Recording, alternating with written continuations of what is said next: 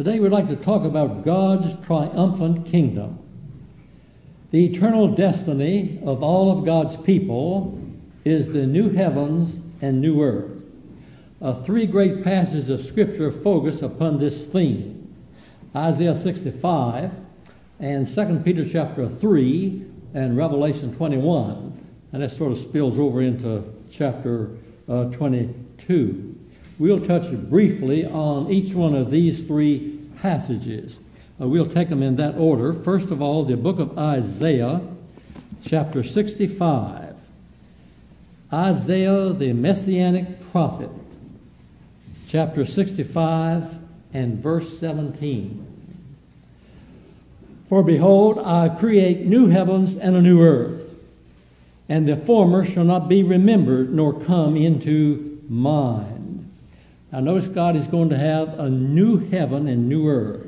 It doesn't mean that this earth is going to be annihilated, but I think the thought is it's going to be rearranged or recreated or regenerated. That's the idea. Ecclesiastes 1 verse 4 says, one generation passes away and another generation comes, but the earth abides forever. The earth abides forever. The earth is going to be cleansed and made new. The curse will be removed when Christ comes back in power and great glory. And there'll be no more sickness, pain, sorrow, or death for the human race. No more briars and thorns and thistles and insects on the earth. The earth will be made new, just like it was when it came from the hands of the Creator. The Bible makes this abundantly clear. God's going to create, notice he says here, I think the word is used in the sense that the psalmist uses it in Psalm 51. Create in me a clean heart, O God, and renew a right spirit within me. The earth's not going to be destroyed. It's going to be cleansed and made new. The same kind of regeneration that we experience when we come to Christ. We're all born and conceived in sin. We come to Christ, and we are born again or made new or regenerated. So our regenerated lives will have a regenerated kingdom, the new heavens and new earth. Scripture says, if any man is in Christ, he's a new creation. Old things have passed away. Behold, all things have become new. So as believers, we are new creatures in God's eyes, and will have a new home, a new earth in the age to come. Then in Isaiah 65 verse 8, the next verse says, for be glad and rejoice forever in that which I create. For behold, I create Jerusalem a rejoicing, and her joy, and her people a joy. The holy city, the new Jerusalem, will go along with the new earth, or the kingdom that is to come. Notice the songs we sang a few minutes ago focused on the coming kingdom. The holy city, New Jerusalem, comes down from God out of heaven. God's going to have a new city. Jerusalem is God's city. God has chosen to place his name there forever. Sometimes people talk about the eternal city as Rome or someplace, or France or London or Washington, D.C. No. The eternal city is Jerusalem, God's holy city that comes down from God out of heaven. And that will be the eternal capital of God's eternal kingdom. Then in chapter 16, in Isaiah again, verse 22, for as the new heavens and the new earth which I will make shall remain before me, says the Lord, so shall your seed and your name remain. The new earth is going to remain, and all of God's people of all the ages will be gathered into that kingdom. We'll have immortality. We will not be subject to death or pain or sickness or sorrow. The new heavens, the new earth, the new Jerusalem comes down on the new earth. Now, the next passage I'd like to share with you is 2 Peter chapter 3. This was written by one of the 12 apostles, as all of you know, I'm sure, the Apostle Peter. He was one of the 12.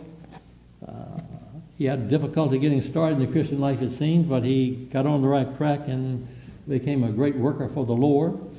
In the Gospels, we see Peter in training. In the book of Acts, we see Peter witnessing. In his epistles, we see Peter teaching. This is just the development that Peter had in his life, sort of much like we do in our lives today. 2 Peter chapter 3, verse 3 is probably familiar to most of us. The apostle says, in the last days, scoffers will come, and saying, where is the promise of his coming? For since the fathers fell asleep, all things continue as they were from the beginning of the creation. The apostle Peter says in the last days, people will scoff and poke fun at the fact that Jesus Christ is going to come again in power and great glory. Peter says these scoffers will come. So, many people today, if you talk to them, that Christ is going to literally and visibly come back to this earth again. The way he was treated the first time, you think he'd come back? Peter says these kind of people will come, but don't you believe them? Christ is coming again. There's a field of thought called uniformitarianism, that nothing changes, always the same day after day. Well, Peter reminds them that God did intervene and change things in the time of the flood. Remember that big splash back there? Things did change. And God's going to intervene in the affairs of men again when Christ comes in power and great glory. Notice verse 5, he says, for this they willingly are ignorant of, that by the word of God the heavens were of old, and the earth standing out of the water and in the water, whereby the world that then was, being overflowed with water, perished. The world that then was. Now the word world here doesn't mean 3 planets. There are 3 I've mentioned here we're going to get into. It doesn't mean 3 planets pancaked on top of each other. No, that's not the idea. It's 3 time periods on this planet. The first one, Peter says, before the flood. We call it the antediluvian world, or the people who lived before the flood. And Peter says, if you think things don't change, what about the flood? A universal flood. God did intervene in the affairs of men. Here's the record. And then he goes on to say, they are willingly ignorant of it. Verse 5, that by the word of God the heavens were of old, and the earth standing out of the water and in the water. Verse 6, whereby the world that then was, being overflowed with water, perished. That was in the days of Noah. Verse 7, but the heavens and the earth which are now, by the same word, are kept in store, reserved unto fire against the day of judgment and perdition of ungodly men. Now he's speaking of this age in which we live right now. What's its destiny is to be judged and cleansed and made new. Verse 8, but beloved, be not ignorant of this one thing, that one day is with the Lord as 1,000 years, and 1,000 years is one day. The Lord is not slack concerning his promise, as some men count slackness, but is longsuffering to us, we're not willing that any should perish, but that all should come to repentance. My friends, I want to tell you that God doesn't want anyone to perish. He wants everyone to come to his Son and experience his grace and mercy, forgiveness of sin and newness of life, and assurance of eternal life in the age to come. Verse 10, but the day of the Lord will come as a thief in the night, in which the heavens shall pass away with a great noise, and the elements shall melt with fervent heat. The earth also and the works that are therein shall be burned up, or as the NIV says, will be laid bare. Verse 11, seeing then that all these things shall be dissolved, what manner of persons ought you to be in all holy conversation and godliness? Seeing this day is coming, what kind of life should we live? The word conversation in the King James Version means conduct or behavior. Seeing that this order of things is going to pass away off the stage in a fiery storm, what kind of life should you live? That's what he's saying. What kind of life? And then verse 12, looking for and hasting unto the coming of the day of God, wherein the heavens being on fire shall be dissolved, and the elements shall melt with fervent heat. And I love verse 13. Beyond that burning day that Peter speaks of, nevertheless we, according to his promise, look for new heavens and a new earth, wherein dwelleth righteousness. This is the hope of all believers. We, according to his promise, look for new heavens and a new earth, the home of the righteous, as one translation says. The word heaven is used in three different ways in the Bible. Sometimes it refers to God's dwelling place.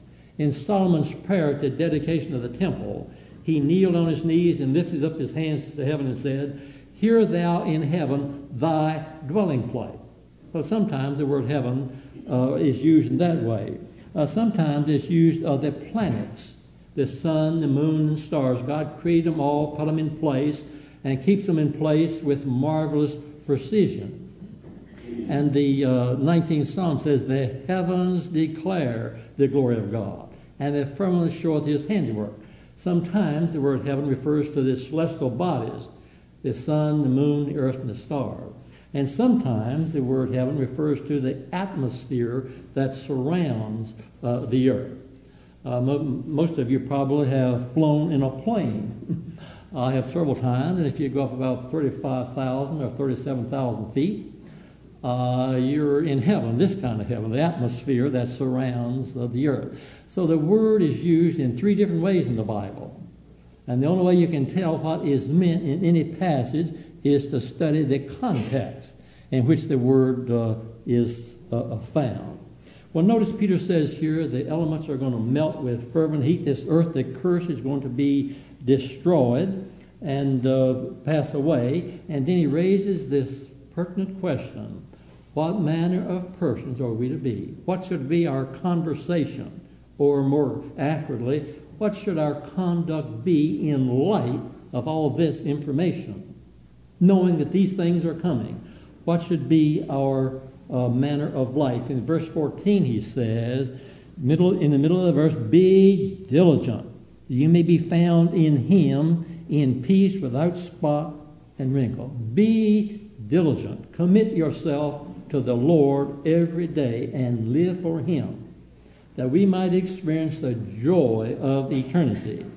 When this old earth is wrapped in flames and this order of things pass away and is replaced by the new heavens and new earth. I say again, this is the testimony of the whole body of Scripture.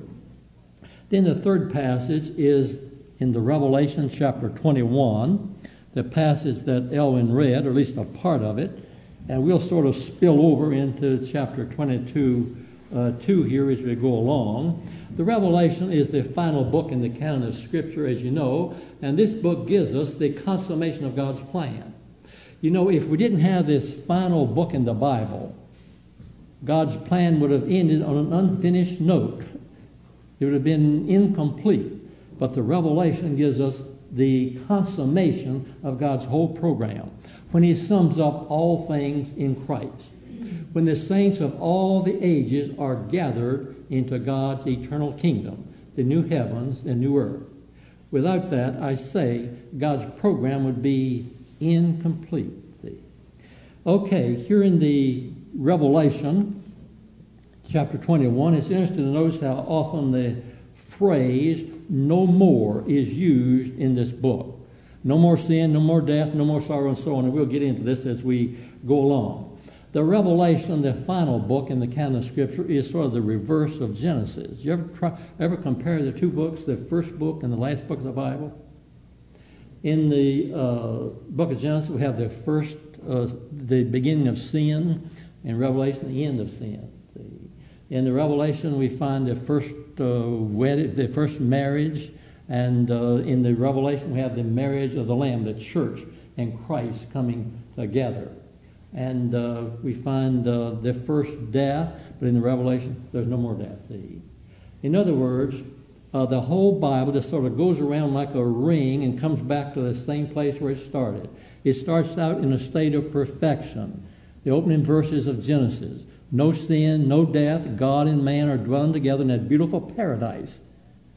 And paradise is an old Persian word that means garden or park. Adam and Eve lived in paradise in the Garden of Eden with his Creator. But then sin came and man was driven out. And all these centuries, man's been burdened under the curse. When we get to the Revelation, we see all the curse is gone and all things are new. All these things that vex us so terribly today are no more. But the whole creation is returned to its original state of purity in the opening verses of Genesis. Isn't that great? Such a wonderful God can do these wonderful things. Well, in this book, often we find no more of this and no more. Well, we prefer positives to negatives usually, but sometimes the negative point points to the positive. It is positive to eliminate the negative. That's what I'm saying. It is positive to eliminate the negative. This book so often says it's no more of this, no more, no more of that, no more of this, and so on. Other places in the Bible it says we shall have life eternal. Other passages of the Bible are more positive in the approach. Description of the New Earth Kingdom is largely couched in negatives here in this book. The absence of things mentioned pictures paradise, the beautiful paradise of God. I'd like to quote from a Sunday school lesson that we had a while back, June the 6th, 1999. This article was written by, this lesson that is, was written by Bill Wattell, who was a pastor of this church for a while. It's based on Matthew 13, and down at the bottom of the page, on page 1, he says, under the kingdom of heaven, the kingdom of heaven, or kingdom of God, was the heart of Jesus' message, the basis of his gospel. He said, I must preach the kingdom of God to other cities also, for I was sent for this purpose. Luke 4, verse 43, the New American Standard. The preaching of the apostles and evangelists in Acts also underscores the kingdom message in conjunction with the name of Jesus Christ. In preaching the kingdom and converting people to his message, Jesus was laying the groundwork for the kingdom itself. So it may be said that the beginning of the kingdom occurred then, even though the kingdom has not come. Just the principles of life which characterize it. And Bill Wattell is quoting Pastor Emery Macy on that paragraph. And then another paragraph, jumping over a little bit, he says under verse 30, his comments on the Sunday school lesson in Matthew 13, verse 30. The time of the harvest, he says the time of the harvest is the end of the age. Verses 39 and 40, the NIV. The New Testament distinguishes between this present evil age and the age to come. Mark 10, verse 30, and Galatians 1, verse 4. This distinction has been blurred by the King James translation of aeon to world rather than age. In other words, in looking to a new world, we look to a new age. It's a new age on this planet. That's what Bill is saying here, and I would certainly agree.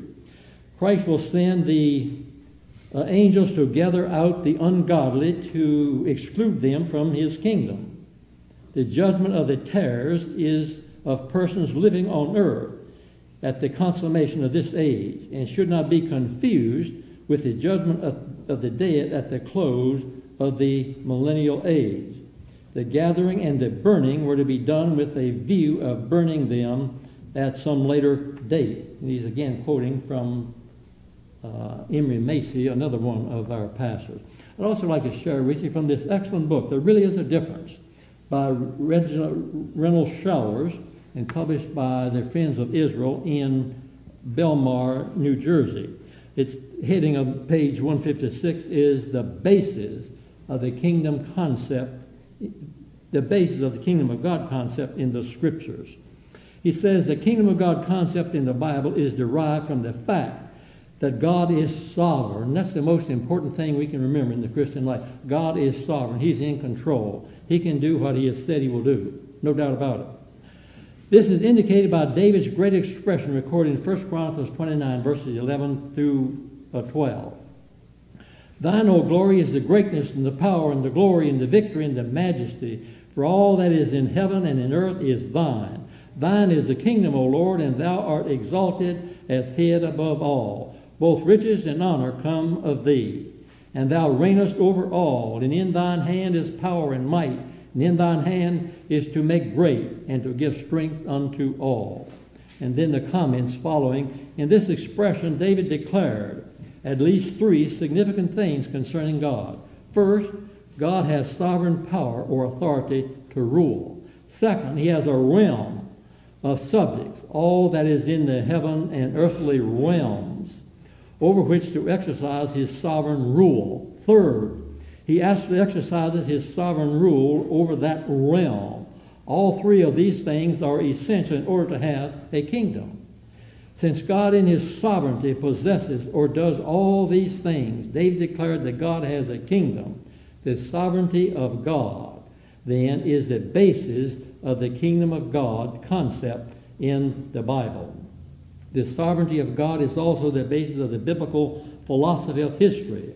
This was noted in an earlier chapter. Since both the kingdom of God concept in the Bible and the biblical philosophy of history are based upon the sovereignty of God, it would appear that both are related significantly to each other. Indeed, the kingdom of God concept is the heart of biblical philosophy of history, and therefore is the central theme of the Bible. And he is right on. That is certainly true. We have a great hope in God's coming kingdom. Well, now for a few minutes, we'd like to just point out some of the things that will be non-existent in God's coming kingdom. First of all, there will be no more deception. Chapter 20 in the Revelation, and verse 3 says, "And cast him into the bottomless pit, the devil that is, and shut him up, and set a seal upon him, that he should deceive the nations no more, till the 1,000 years should be finished. And after that he should be loosed 1,000 years." During this 1,000-year reign of Christ on the earth, wickedness is to be subdued and held in check for 1,000 years, because Christ and the church are ruling in truth and righteousness during that period. Most of you know at the end of that period there is a rebellion. Wickedness comes up again, and God totally and once and for all destroys the rebels that come against the holy city. But that's another subject. So there'll be no more deception. Number two, there'll be no more sea. Chapter 21 in verse 1 says, when John saw this new heavens and new earth, he says there is no more sea. Well, the sea is necessary to life as we know it on this planet. At the same time, it speaks of danger and disaster and constant restlessness. For example, in the book of Isaiah, you might keep your finger there if you're following along. The book of Isaiah, chapter 57. If you'd rather just listen, that's fine. If you'd like to follow along with the reading, that's fine too. Chapter 57 in the book of Isaiah, verse 20 says, "The wicked are like the troubled sea when it cannot rest, whose waters cast up mire and dirt. There is no peace, saith my God, to the wicked." In other words, I think John is saying when there's to be no more sea, there's no more of that which the sea symbolizes, the turmoil and confusion of this world system. We know in the kingdom Christ is going to reign, we're told, from sea to sea, so I would suppose there will be sea. Many scholars believe that we'll have much more land in the new earth than we do today. How much of the earth today is covered by water? I can't remember. Is it 9/10 or 8/10 or something? We just have a small amount of land in comparison to the vast oceans of the world. And some scholars think when God recreates and regenerates the earth, we may have more land and less water. I don't know. The Bible doesn't say one way or the other. But the things symbolized by the sea will be absent. Life will be of a different order. There will be peace and quiet from sea to sea. Sometimes we sing, I know I mentioned this before, sometimes we sing Isaac Watts' great song, "Jesus shall reign." Remember that? "Jesus shall reign wherever the sun does his successive journey run. His kingdom spread from shore to shore till moon shall wax and wane no more." That's a great song, 509 in their book, and it's based on the 72nd Psalm. The terminology of this hymn is just listed out of that psalm, and Isaac Watts set it to music. And we've sung it, the church has sung it down through the ages. Okay, no more deception, no more sea, no more death. How about that? 21 in Revelation verse 4 says as much. there shall be no more death. The Bible says the last enemy that shall be destroyed is death. That's 1 Corinthians 15, verse 26. That's a great verse of Scripture. Take it home with you today. There shall be no more death. The enemy that shall be destroyed is death. Death came because of sin. Adam brought it in upon the human race. Christ will remove it. And this is what the whole Bible is about. Adam got us in this mess. Christ, the second Adam, is getting us out of it. If you keep that in mind as you read the Scriptures, it'll make the Scripture will make a lot better sense to you. Sin and death and all these things that vex us, these things are a part of the curse that came upon the human race because of Adam's transgression. Through Christ, it's all going to be removed. No more sickness, pain, sorrow, death, no more curse on the earth. The earth is under the curse today. We have the briars and thorns and thistles and weeds and insects and the Nile virus more recently. All these things are a part of the curse. The Bible says there shall, in the new earth kingdom, there shall be no more curse. All of this is brought about by the redemptive work of our Lord Jesus Christ. Christ will remove that curse. And verse 5, God says, I make all things new. Not all new things, but I make all things new. And Revelation 21 verse 5 is the last reference to the word new in the Bible. Moving on, number 4, no more sorrow. That's in verse 4 too. Tears will have no place in God's tomorrow. Cemeteries, memorial parks, and hospitals will be dispensed with. They belong to the things that have passed away when we come to this point in time. Think of all the sorrow in this world, and much of it has come upon innocent people. But there's coming a time when it will be no more. I like Jeremiah chapter 31. Again, you might keep your finger there. I'm looking at Jeremiah 31 now, verses 29 and 30. In those days they shall say no more, their fathers have eaten a sour grape, and the children's teeth are set on edge. But everyone shall die for his own iniquity. Every man that eateth sour grapes, his teeth shall be set on edge. Today, children often suffer because of what their parents do, or what their peers do, or because somebody they don't even know maybe does something that brings this sorrow and pain upon them. But then everyone will suffer for his own iniquity, the Bible says. And then number 5, no more pain. That's in verse 4 too. Revelation 21 verse 4. There shall be no more pain. Just think right now the pain that's in this world. People are injured, people have disease, and the medical people do such a wonderful job in helping us relieve that pain and suffering. But in God's kingdom, there'll be no more pain. Oftentimes, homes suffer because of alcohol or drugs. Just think of what alcohol and drugs, this suffering, pain that these things bring upon many families today. And we brush shoulders with some of these people all the time. Well, in the kingdom, the Bible says, then the eyes of the blind shall be opened, and the ears of the deaf shall be unstopped. And the lame man shall leap as a deer, and the tongue of the dumb sing. That's Isaiah 35, verses 5 and 6. This curse is on the human race. We're still burdened under it today. But there's a day coming when God's kingdom comes that the curse will be no more. And all these things that vex us so terribly today will pass away. We'll have a new home, a new life, and as I talked about a few sentences ago, we'll have a new name. The Lord's going to give us a new name to go along with our new life in this new kingdom.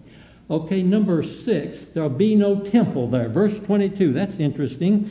And I saw no temple therein, for the Lord God Almighty and the Lamb are the temple of it.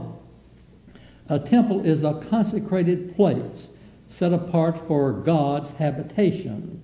In the new earth, or this new creation, there will be no need of a temple. It's the whole of God's dwelling will be the temple of God. The whole new earth will be a temple where we'll worship and praise God throughout the endless years of eternity. Notice verse 3. And I heard a great voice out of heaven saying, Behold, the tabernacle of God is with men, and he will dwell with them, and they shall be his people, and God himself shall be their God. We're going to dwell with God in the new heavens and new earth. Remember back in the beginning of the Garden of Eden with Adam and Eve and God, they dwell together. God walked in the cool of the day in the garden. They had this fellowship together, but that was disrupted because of sin.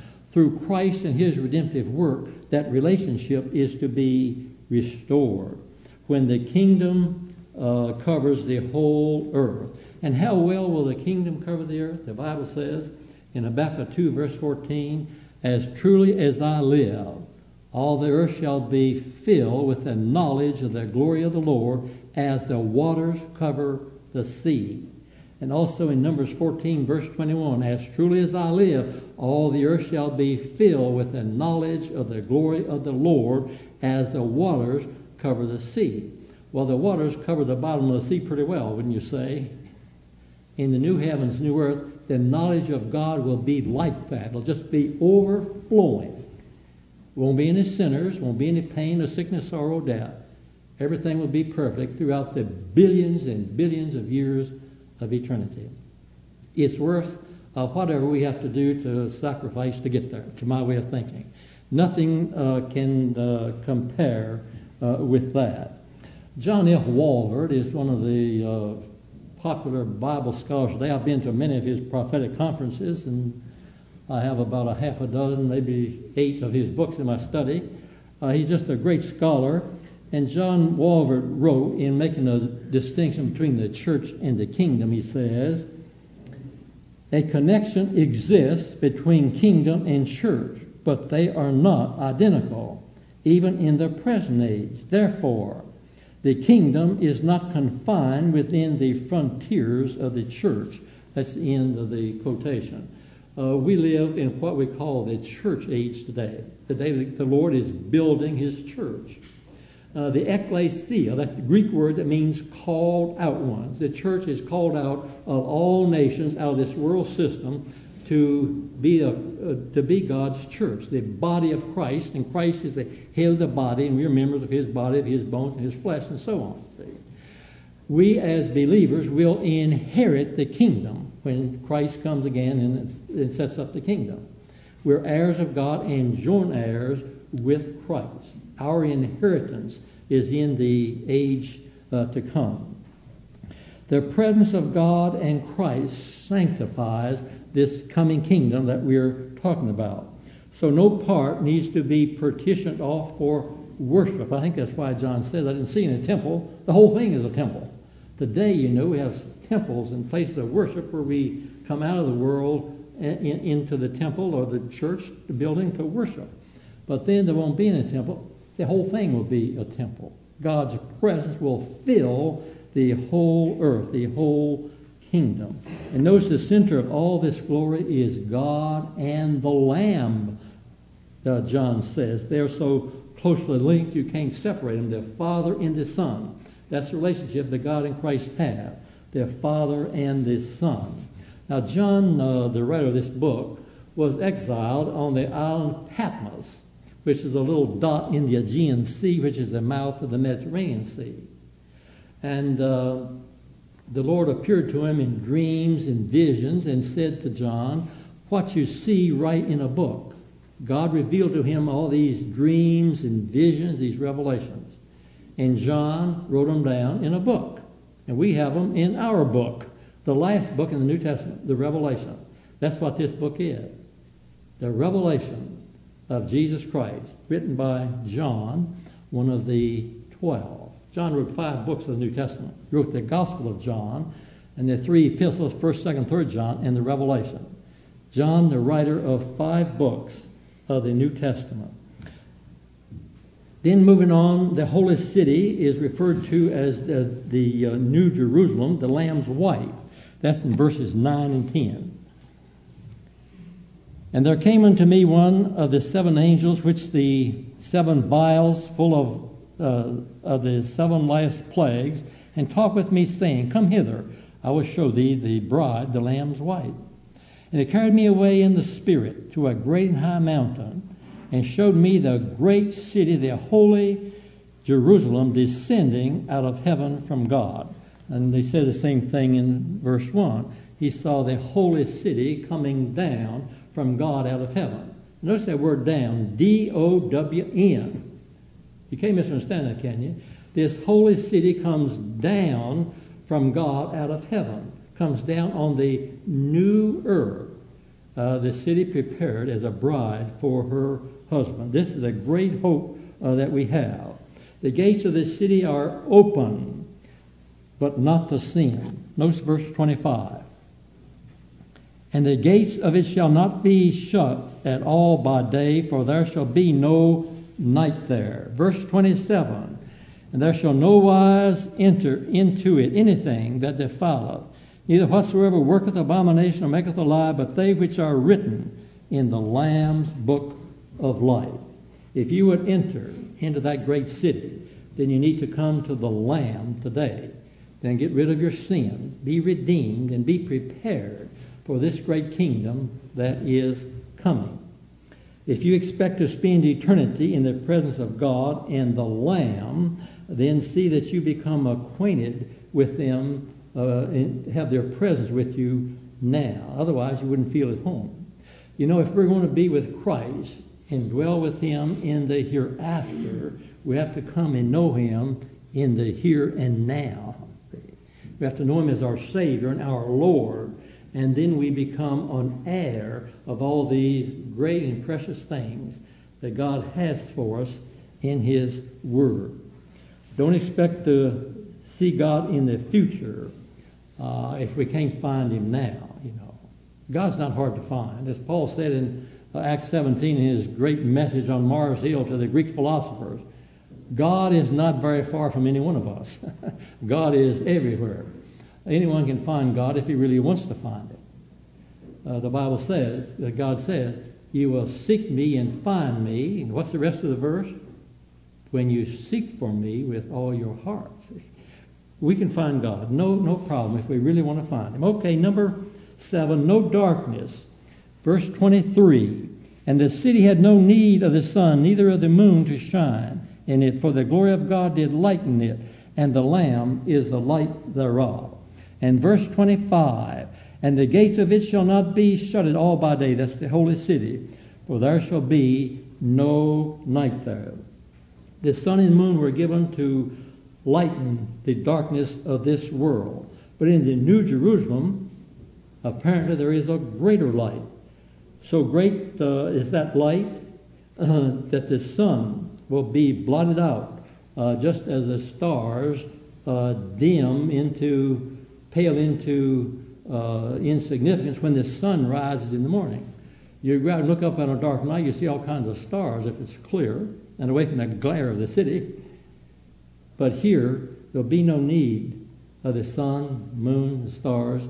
The Lord God Almighty and his Son are the light of it. The Lamb, he says, is the light thereof. There'll be no periods of darkness as we experience here. Now, darkness often stands for sin in Scripture, too. We need to keep that in mind. There'll be no sin. Darkness symbolizes sin. Okay, number 8, there'll be no more sin. And verse 27 again, and there shall be no wise enter into it anything that defileth, neither whatsoever worketh abomination, or maketh a lie, but they shall that are written in the Lamb's book of life. It's important that we have our names written in the Lamb's book of life. We have a song that we sometimes sing. Is my name written there on the page white and fair in the book of thy kingdom? Is my name written there? Well, that's a good question for us to consider. Only the redeemed will enter into this kingdom I'm talking about. The ones who have been redeemed by the blood of Christ by way of Calvary. We're free forever from the tormenting of the old sinful nature when we come into God's eternal kingdom, having been redeemed by the cross. The city of God will need no police force or civil courts. All will be holy and righteous.